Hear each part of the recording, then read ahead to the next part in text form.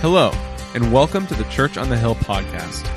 If you enjoy this podcast, we invite you to join us live this Sunday at 500 Sands Drive in San Jose, California. Visit churchonthehill.com for service times and directions, and also to learn more about connecting, growing, and serving at Church on the Hill. Now, please enjoy our sermon at Church on the Hill. Well, good morning, everyone. And welcome to all you dads out there. Again, happy Father's Day. Just wanted to wish you that. All of you dads, you make such a huge impact, and sometimes you don't even realize the extent of it. So thank you for the impact you have and just the blessing that is. To my dad, thank you for your impact. Appreciate it.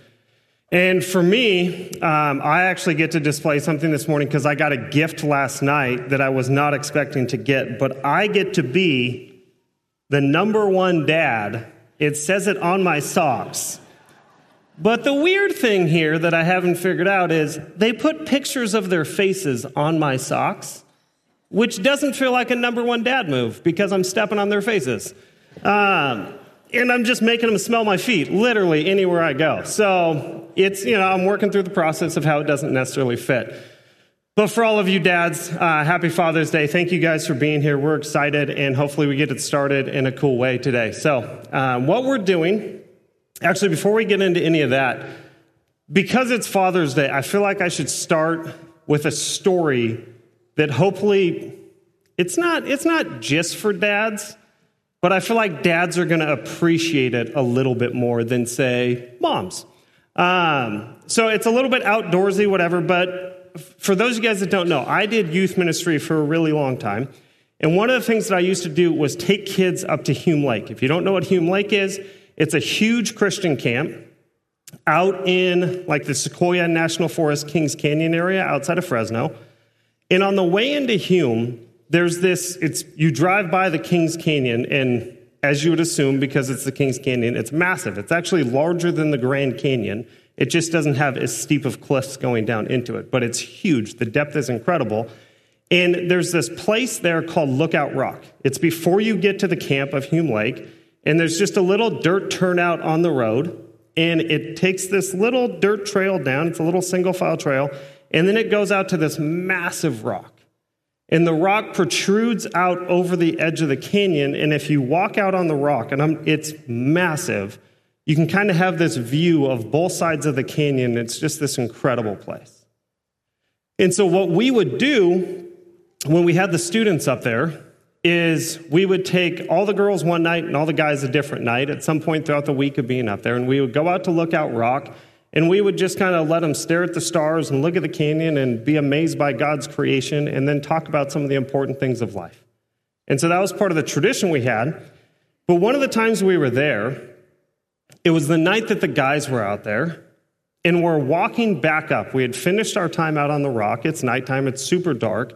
And we're walking back up on this little dirt single-file trail to get back to the little parking area, the little turnout, essentially.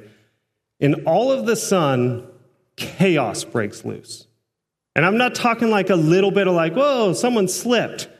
It's like mayhem breaks loose. The kids that are halfway down, like towards the bottom, towards the middle, just come crushing back down towards the rock. The ones that are at the top are just in full scramble mode, going crazy to try to get to the top as fast as they can.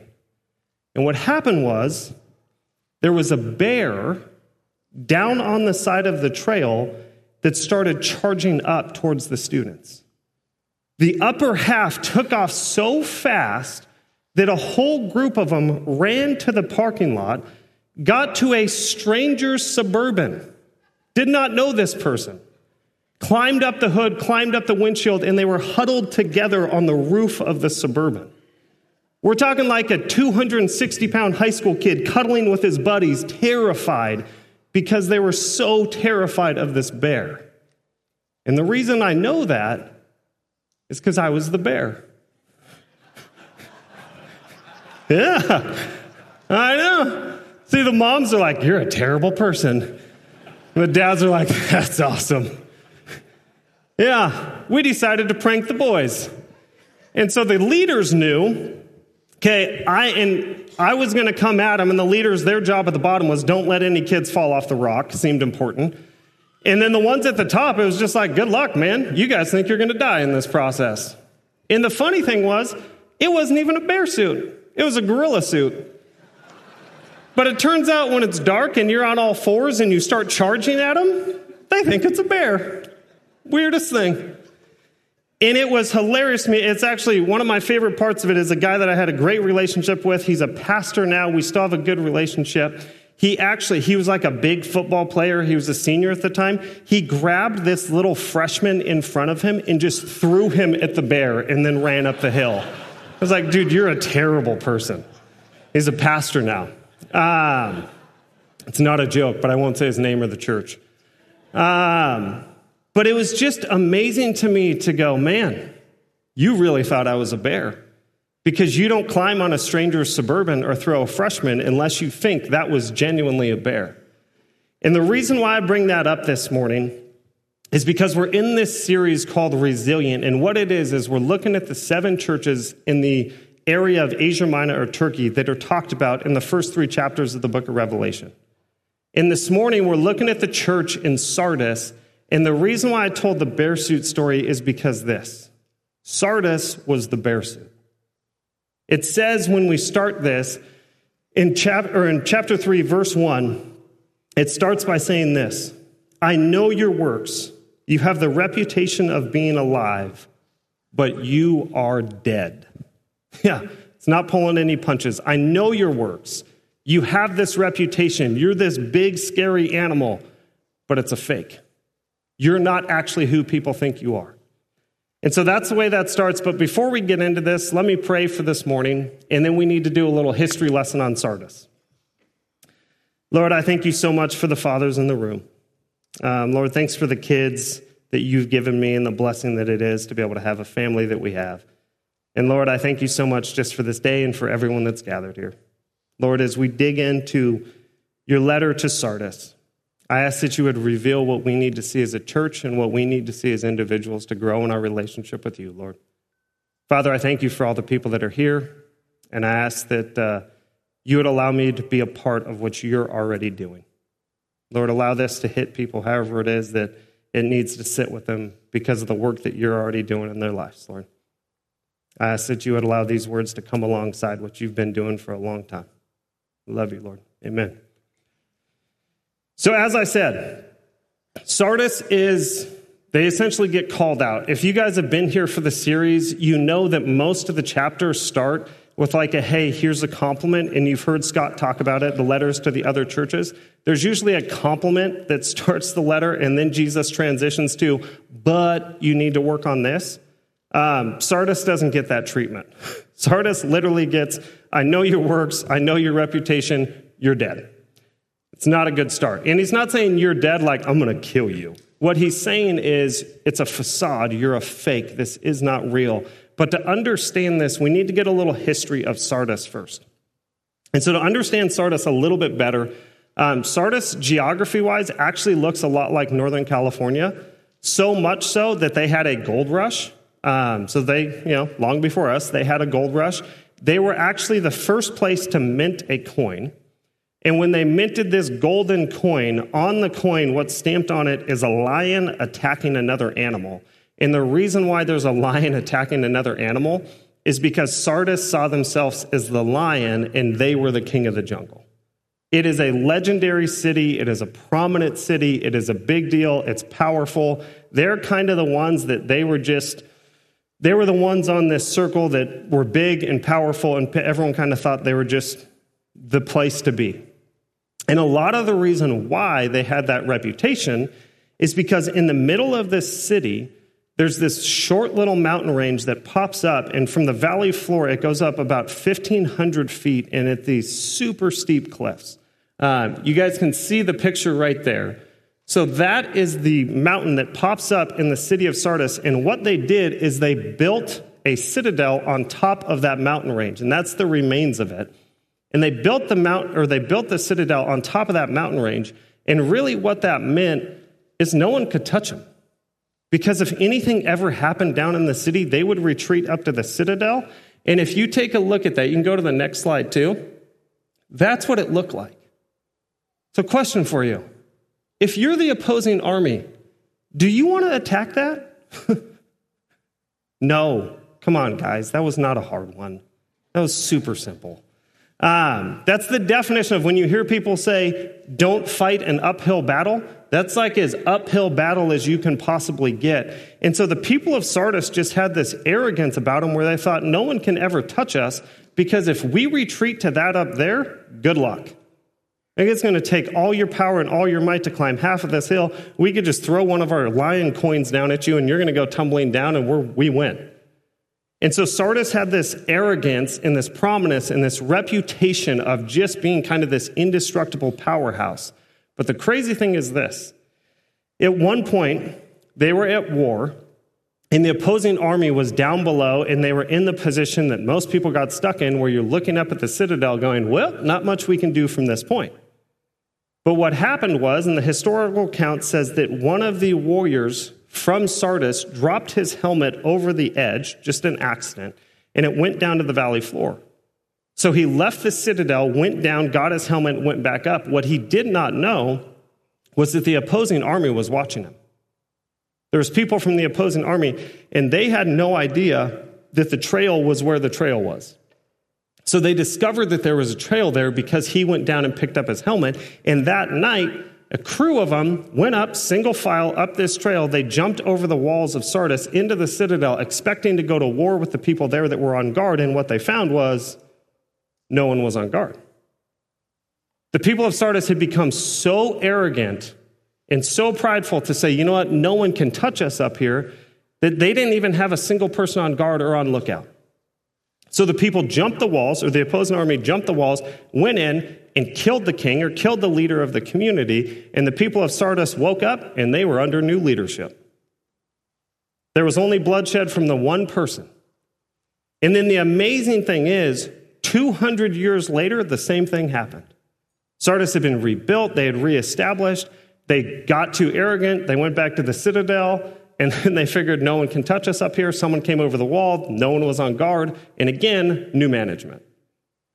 And so there's this crazy repetitive history of they got so arrogant, they got so prideful, they thought they were so impenetrable that it led to their demise 2 different times. And this is obviously before Jesus is talking to him or before the letter from John is written to him. But what John does in this letter a few times is he calls back to that, and we're going to point it out. And then the other thing you need to know is this. Most of the churches on this circuit were under persecution. They had struggles. Where the temple was out kind of in the outskirts of town. It was not in the nice area. It was not a good setup. For Sardis, the church had a completely different situation. The temple is the biggest temple of the 7. They probably had the largest congregation of people. They had a reputation as being awesome. The building was huge, and it was directly in the center of town.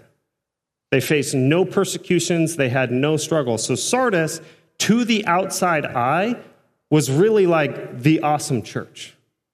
They were the church that everyone was supposed to be like. And here's what Jesus says to him. Now that we have the context, we're going to dive into this passage. Revelation chapter 3, verse 1.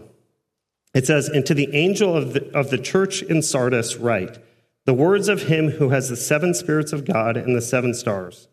I know your works. You have the reputation of being alive, but you were dead." So Jesus calls him out and says, I know your deeds. I know what you've done. I know your reputation. It's all fake.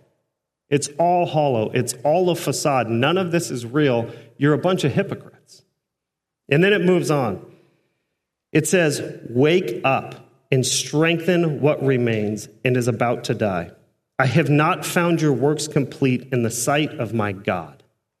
And the thing where it says, I have not found your works complete is a little bit strange, because if you know the Bible at all, you're going to think back and go, wait a second, works are not supposed to be what gets you a right relationship with God. Like the whole New Testament says it's not your works, it's about your relationship, it's about Christ's forgiveness, not your deeds. And so this seems like it doesn't fit, but what it is it's you have to know the history again. There was a temple of Artemis in Sardis. And what happened was they built this temple. They had not completed the temple all the way. and they opened it to the public and said, we're going to finish this temple in the future. And then guess what happened?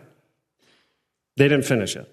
You guys ever had a construction project in your house, or like a little something you did in your house where you remodeled, and then there was that trim piece, and you're like, I'm going to get to that trim piece right at the end of this. And then like 20 years later, you're like, that trim piece. Yeah, so that's what they did. This is that temple. They didn't finish it. And so really it became a joke for the whole surrounding community of that era, is that it was the unfinished temple. And so what Jesus is saying to them is, it's not that you haven't done the right works, it's that you're not complete. You never brought to completion this relationship. I'm supposed to have your heart. We're supposed to have this connection. There's supposed to be a motive, but instead you have works and you have a reputation, but you're hollow.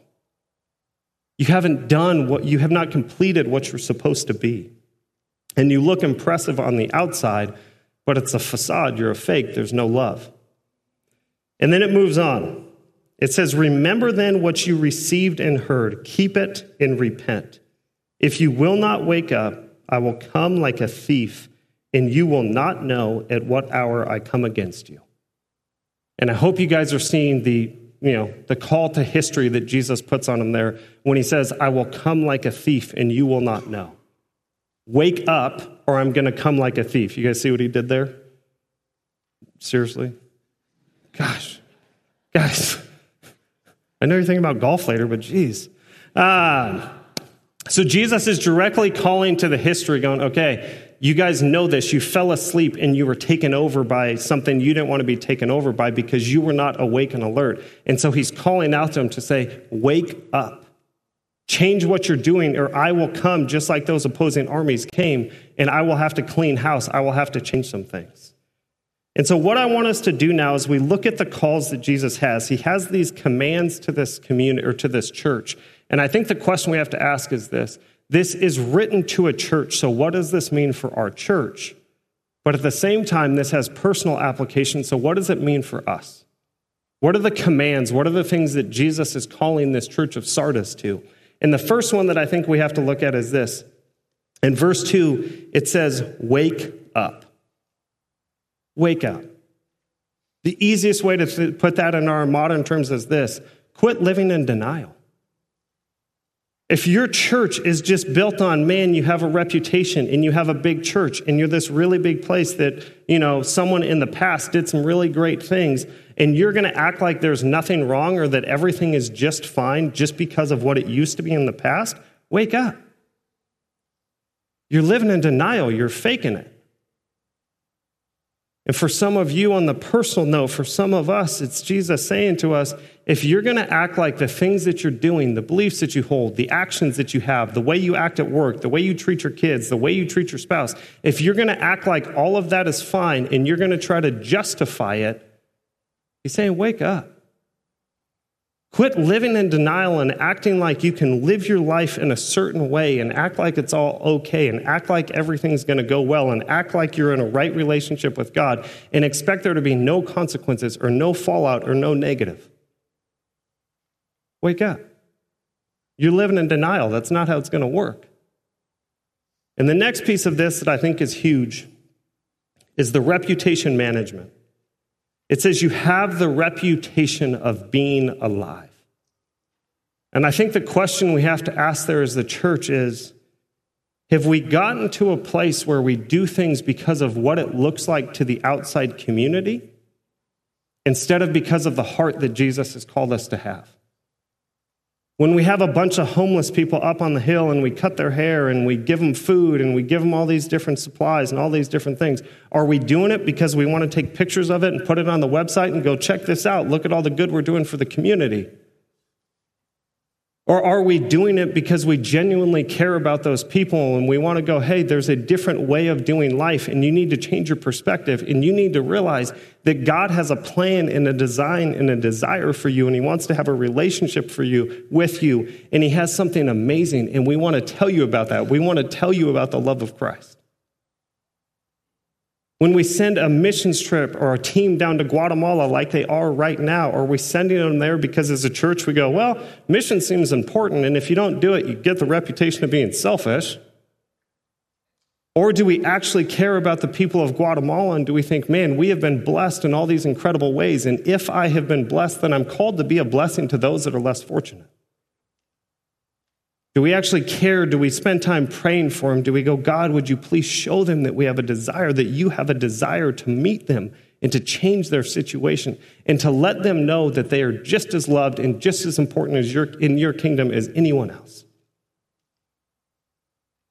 And on a personal note, are we the type of people that do stuff just so you can take a picture of it and put it on your Instagram so you can have people think you're a certain person?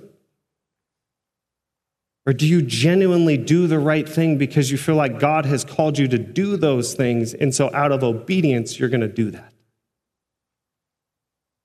Beyond that, I think this reputation management piece can be one of the biggest ones for us.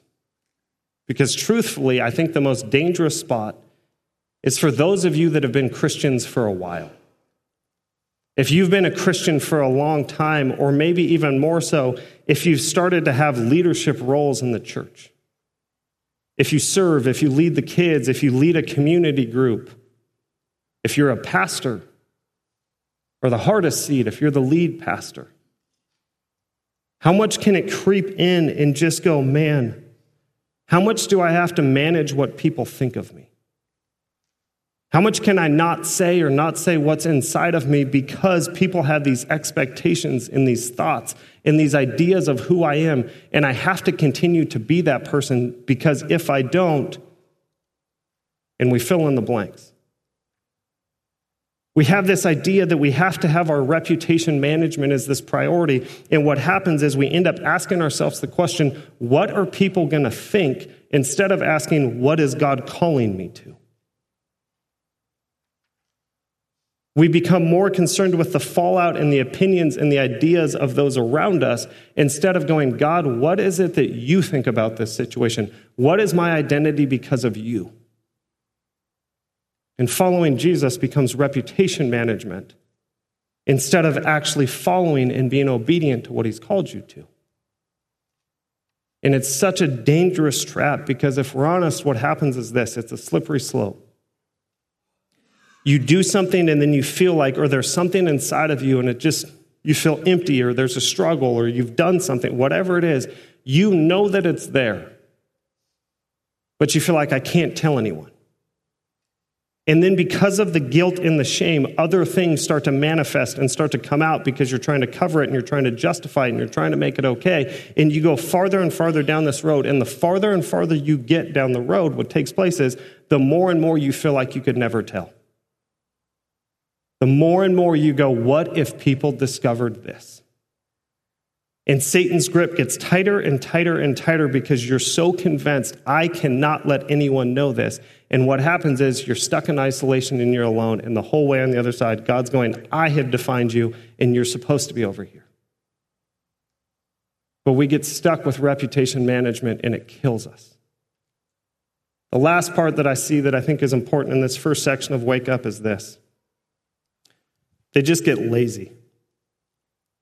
It says, I have not found your works complete in my sight. You just didn't finish the temple. You just got lazy. And I think the call to this church is, you're a big church. You're successful. Someone did enough to create this movement that got you enough that you now have this huge building in the center of town. There's no persecution. You've obviously won a lot of followers. You have the biggest congregation there is. And then what happens sometimes is you just get lazy. And what I mean by lazy is this. Instead of joining that movement that first won your heart and pursuing God and seeing what he's called you to and getting involved with the messy stuff that he puts in front of you, you go, let's just do what we've always done. Let's just do what got us here. Whatever events, whatever programs, whatever the way we taught, the way we did worship, all those different things, let's just hit repeat and then try to make it a little bit better each time. And you start to lose the heart that you had at the start that got you to that place of success to say, God, what do you want me to be a part of? And on an individual basis, I think this happens the same way. You started where God won your heart and you had this time with him and you have this relationship with him and it's invigorating and it's awesome. And in that, you start these habits. Maybe you did this in Rooted. You started these habits and you had this great experience and everything else. But then over time, it's just kind of dwindled and become more of a chore. And you see things as a chore now, and now it's just more like you read your Bible and there's not really anything in it, but you check the box because the chores are done, and it just becomes lazy faith. And really, we should be hitting our knees and going, God, what is it that you want from me? What is it that you're calling me to be a part of? But instead we go, I'm just going to go back to that Bible study or read that thing, or maybe I'll join another group or whatever else. But instead of taking the opportunity to do something new, we get lazy and we just default into what we've always done in the past. The second thing that I think comes out of this is just to be real. It says in verse 3, repent. It's just to be honest. Often we get so stuck, like I said, in reputation management that we're not truthful of our current condition. We have issues in the inside. We have things that are broken in our family. We have struggles. We have all these different things. But we come to church and we throw up the facade, just like this church is doing, and we act like, hey, it's all okay. We're good. And Jesus is just saying, quit putting up the facade. Quit faking this. Be real. Be honest with where you are. The next part of it is I think there's a lack of wholeness or integrity. When he looks at the temple and he says, your works are not done, sometimes we get to this place where the work is not done and we know that we're lacking in areas. We know that there's areas of our life where we've just hardened our hearts and we're not going to give it to God. There's areas where we go, God, I'll give you this, but I will not forgive this person for what they have done. They have wronged me too much. I will not let that go. And we're not whole. There's not integrity. There's a lacking area because we just hold on to this. Or maybe we go, God, you can have this part of my life, but finances are mine. I'm not entrusting that part to you. And there's a conviction there because there's a lack of integrity and a lack of wholeness. And I think what God calls us to, the last thing in that section is this, it's to repent. God just wants us to be honest in front of him and in front of other people and say, God, I've fallen short in this area, and I'm going to turn from that. I'm going to change my ways because I know that I've fallen short, so just repent. The third thing that I think is a call or a command from this is this. It's remember it and keep it and strengthen what remains. And the strengthen what remains is such a brilliant piece of advice, and I think it applies in so many places, and we don't even realize the application of it. But to strengthen what remains is not just advice for the church or just your personal relationship. This, to me, is brilliant advice for everything that's so easy to skim over. But if you are struggling, if you are dry, if you are hollow, if things seem fake, often what we do, and this is in your business, in your relationship with your spouse, in your relationship with your kids, in your relationship with God, as a church, all those things. Often what we do when we're struggling is we look at the mess that's in front of us and we go, oh my gosh, I have to fix all of this. We have to repair all this brokenness and all this baggage, and we have to repair all the damage and all the messed up things that exist. And Jesus' call to this church is so incredibly wise, and the call is this: strengthen what remains. Don't go try to fix everything. You're already running on empty. Where's your energy to fix everything going to come from? To me, it's the imagery of like a garden where almost everything is dead and gone, but in the middle of the garden, there is one plant that's green and it's producing. So what's he telling you to do? He's saying, go water that plant, go fertilize that plant, go invest in that plant, and let the life come. And as it grows, and as things get positive and you get filled up, then start to work on the other stuff. If this is your relationship with your spouse, don't try to fix all the broken things. Don't try to have a conversation about every mean thing that was ever said or all the hurtful things that have ever come out of your mouth. Instead, find the area where there's a spark, where things are still good. If it's date night, do a bunch of date nights. If it's going back to where you first met and remembering when you got engaged and remembering the excitement of a honeymoon or something else, save your money and go back to that same place and look at the pictures and tell the stories, but go to the place where there is life and fan it into flame. Take the spark and put everything into it. In your relationship with your kids, your spouse, God, whatever it is, do the things that give you life. And we get this so wrong sometimes. In our relationship with God, we fall short, we feel dry, we feel broken, and we go, okay, I know what I need to do. I need to read more, and I need to pray more, and I need to join another community group, and I have to do everything I can to serve in every ministry. And you know what happens? You get to like week 3, and you're like, oh, I don't want to go. Yeah, you laugh because you're like, oh, I've been there. Me too. But you just get stuck and you're so burnt out. And I think what Jesus is saying in this passage is instead of trying to do a whole bunch more, go to what gives you life. If you get life from having a conversation with a friend about something important, go have the conversation. If it's spending time in nature alone with God, go get alone with God. Find what works for you and invest in that and pour into that. And as life comes back, then address the other things. And the last part that I think is also incredibly important is this. In verse 3, it says, remember then what you received and heard and keep it. Remember how God won your heart at the start.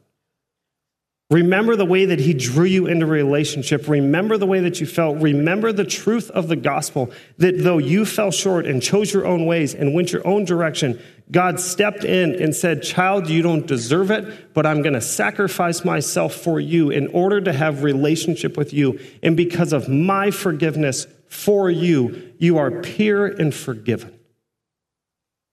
The blame that you deserve will never be placed upon you because I took it upon me. I'm forgiving you and I'm setting you free. And you're loved and you will always be mine. Remember the truth. Go back to the start. Go back to the foundation and hold fast to it. There's a famous theologian who's incredibly smart, a guy named Karl Barth, and he wrote a theology book that's like that thick. And there's a story that he was at a college, and he was in a Q&A at the college, and they asked him, they said, man, you just completed this theology book that's just so full of so much wisdom. If you could boil it down, what is the single most important thing that you've learned? And the story goes that he responded, the truth of what I learned on my mother's knee as a child. Jesus loves me, this I know, for the Bible tells me so. All this deep theology, all this incredible thinking, everything else, what matters most is the foundational truth that you're forgiven and that you're loved. And if you're struggling, go back to it. Remind yourself every single day, claim the gospel in your life every single day, and remember how loved you are. And it finishes with this. In verse 4 through 5, it says, yet you still have a few names in Sardis, people who have not soiled their garments. In other words, they haven't joined in with the sin. They're still pure. And they will walk with me in white, which means they will be forgiven. For they are worthy. The one who conquers will be clothed thus in white garments, and I will never blot his name out of the book of life. I will confess his name before my Father and before his angels. And in other words, what this is saying is, if you wake up, if you repent like I have called you to, if you change like I've called you to, then there is this future ahead of you. You will be fully forgiven. You will be clothed in white. You are completely pure, never held responsible for the things that you've done, and you will walk with me. And you will walk with me forever because I will never blot your name out of the book of life. That's the greatest news we're ever going to receive. And then he says, I will claim you in front of everyone, in front of God, angels, and everyone else. You will be claimed as mine. And for so many of you, you've walked through so many tragedies and so much hurt, and you've had so much betrayal, and you've had so many people leave you. What we have to focus on is the truth that Jesus has given us here of, I am not going to betray you, and I'm not going to leave you. I'm not going to put you in that position, and I'm not going to turn my back on you. You will never walk alone. You have been set free, child, and you're mine.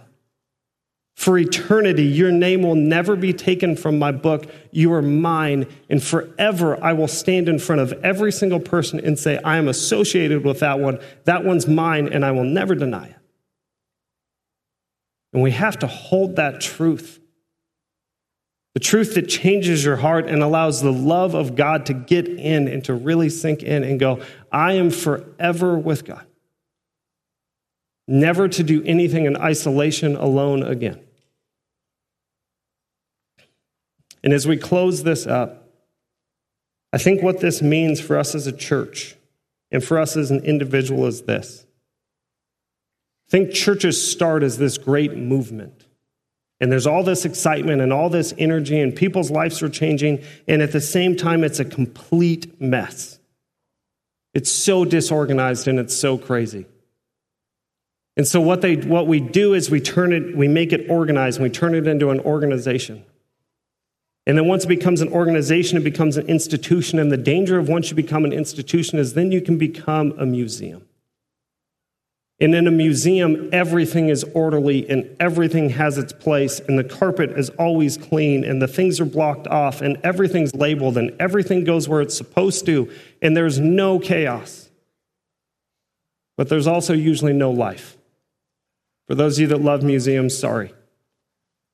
But there's usually not much life. And on the other side, you have a movement. And with the movement, it's crazy. And there's chaos. And there's things going every direction. But there's life change. And it's awesome. But it's also really difficult. Because let's just be honest. Sometimes people come to church and maybe they don't parent very well. And then they drop their kids off in a classroom. And now those kids are with your kids. And you're like, wait a second, that kid's not a good influence. And I'm supposed to be a church. And they're supposed to be a good influence. And it gets messy. But there's life. And even though people don't fit exactly, there's life and it's a movement and the carpets get messy and kids run down the halls and they scream and there's chaos. But there's life change. And on the other side, you have a museum and everything is clean and the building is big and everything has its place and everything is organized and everything goes how it's supposed to go, but there's not much life.